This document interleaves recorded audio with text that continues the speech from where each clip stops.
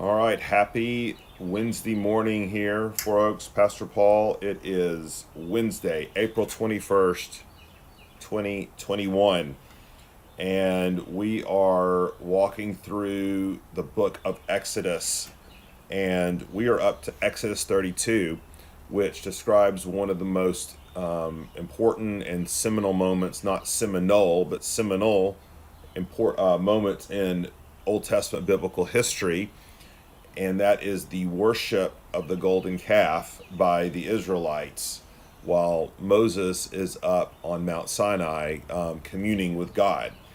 Now, chapter 32 which narrates this account, its aftermath, what happens.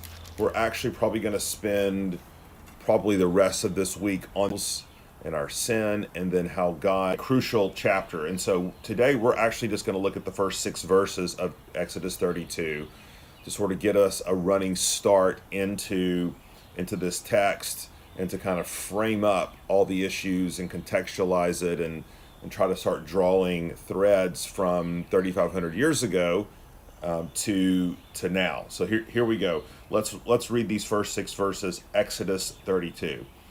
When the people saw that Moses delayed to come down from the mountain, the people gathered themselves together to Aaron and said to him, "Up, make us gods who shall go before us. As for this Moses, the man who brought us up out of the land of Egypt, we do not know what has become of him."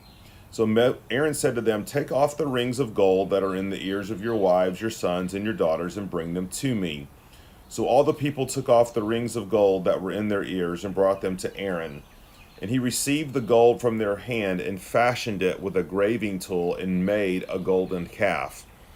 And they said, "These are your gods, O Israel, who brought you up out of the land of Egypt." When Aaron saw this, he built an altar before it. And Aaron made a proclamation and said, "Tomorrow shall be a feast to the Lord." And they rose up early the next day and offered burnt offerings and brought peace offerings. And the people sat down to eat and drink and rose up to play.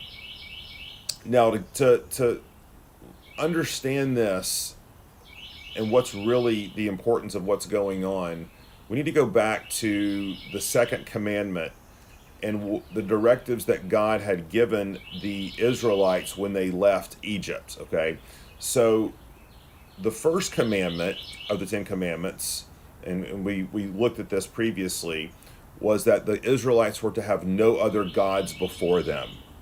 And this was a loud declaration that Yahweh was the only God. He was the true God. He was the living God, in opposition to all of the itty bitty gods of the Egyptians, who were powerless, who were fickle, who were impotent to affect change. And that was what the 10 plagues were all about, showing the power, authority, and superiority of God over everything else.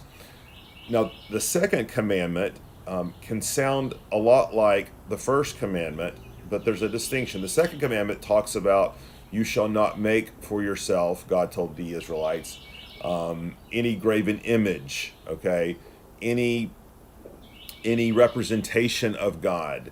And in this commandment doesn't really speak to the fact of to have no other gods before God. That's the first commandment. The second commandment related to how they were to worship God. How were they to understand him? How they were to conceptualize and think about him. And the second commandment was really prohibiting the creation of objects of worship that were meant to represent gods. Okay, so this is clearly what happened in Egypt, right?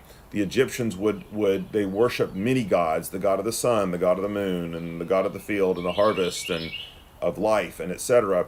And they would make little statues, little idols, to represent their gods, okay, to give them a visible expression to worship them.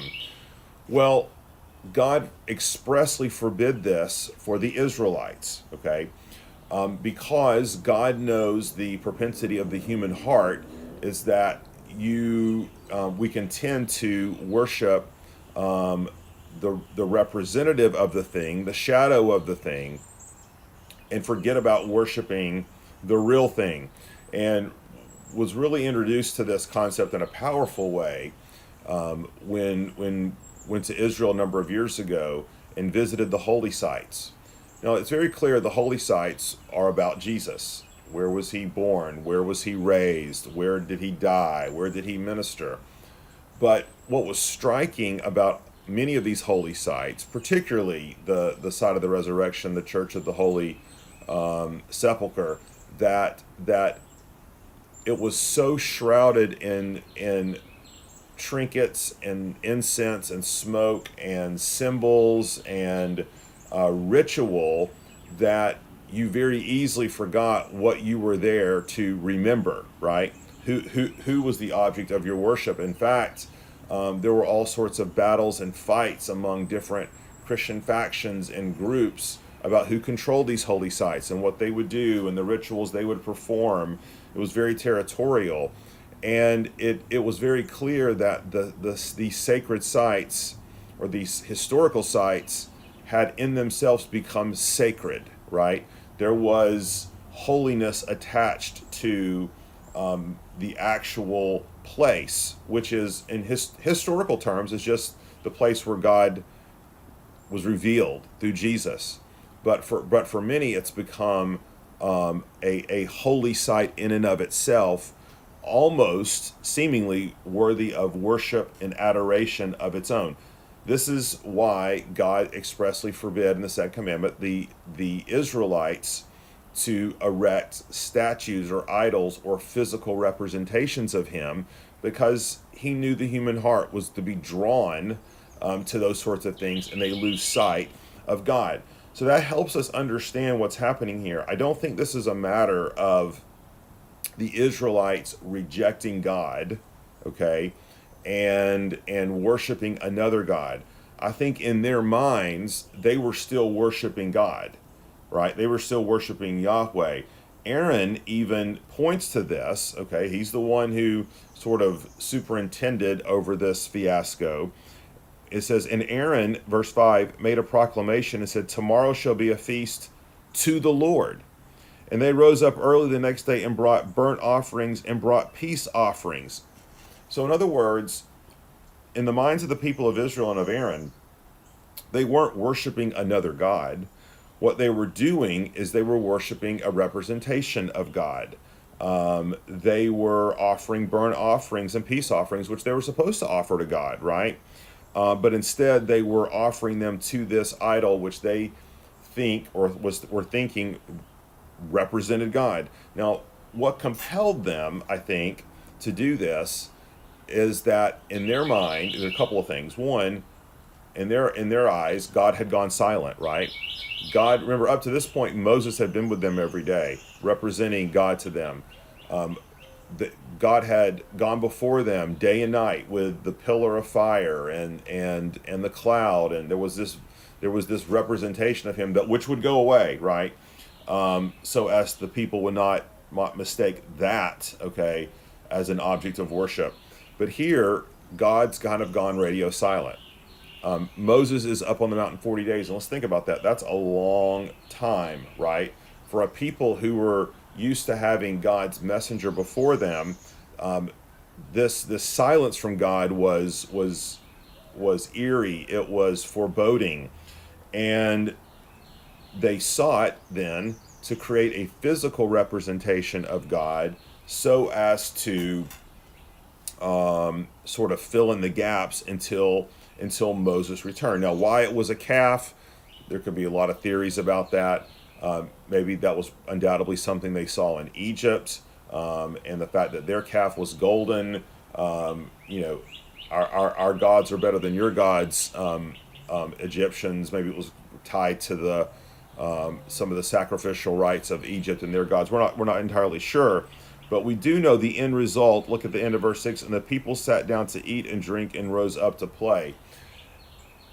Whatever was happening here, okay, wherever their hearts were and wanted to venerate God, this quickly devolved into some sort of drunken revelry. It clearly devolved into a celebration of that kind of took on a life of its own. In other words, God was lost in this, okay?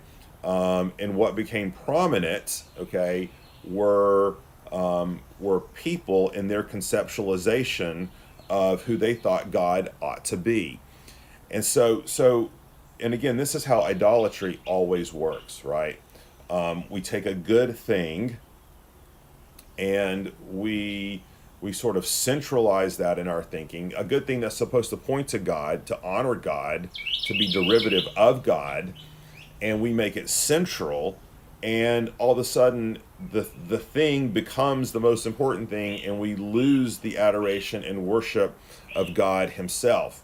Now, there's a lot of personal and corporate applications that we can make from something like this, but some Christian traditions have gone all the way of saying, you should not even represent God in a TV series or movie series like The Chosen, or you shouldn't have drawings of Jesus and things like that. And I think that kind of misses the whole point here.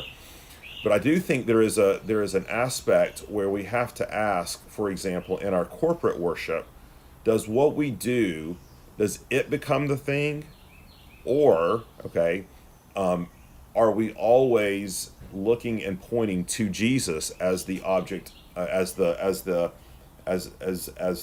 focal point of our worship?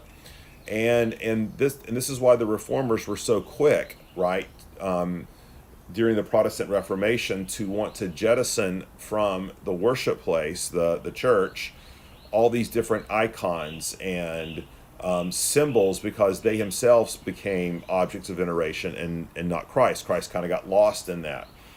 And I think there's still a principle here that's important for us to apply when we're thinking about worship as God's people. Do we find ourselves, from a human standpoint, looking forward to certain aspects of the corporate worship that really don't necessarily, they may have been originally conceived to point to Christ, but in all honesty, they've devolved into their own worship. And this can happen in contemporary churches. This can happen in traditional churches. When people say, I just could not worship a God. Okay, I just can't worship in a church that has high liturgy, or that's more formal, or this, that, and the other. And it's like, well, have you made your own style of worship a form of idolatry, right? Have you made that the most important thing? And there's people on the other end. I couldn't imagine worshiping God without a choir and without the string quartet and those sorts of things. And again, that might be a sign that we've made a style of worship or a mode of presentation the most important thing, and not the worship of Christ, which means that we always want to be attempting to simplify our worship corporately, so as the things are not to be a distraction and an object of veneration in themselves, but to point to Christ. That's why we would want the Word to be the central point of the service, right? Because that's what is speaking most directly to God. The songs we're singing, they are going to reflect something about our theology and our heart of God. That's on the corporate level. On the personal level, we need to recognize ourselves in this passage, right? Just like the Israelites, when we don't perceive God speaking to us or working in us or leading in us in the way that we think he should, or the way that we expect, we can so easily look to other things to try to fill that void, to try to fill that gap, instead of waiting, being patient, being faithful. See, the Israelites, I think, were meant to just keep being faithful, keep worshiping God, keep trusting God. God had led them out of Egypt. He wasn't going to abandon them now. Instead of taking matters into their own hands and trying to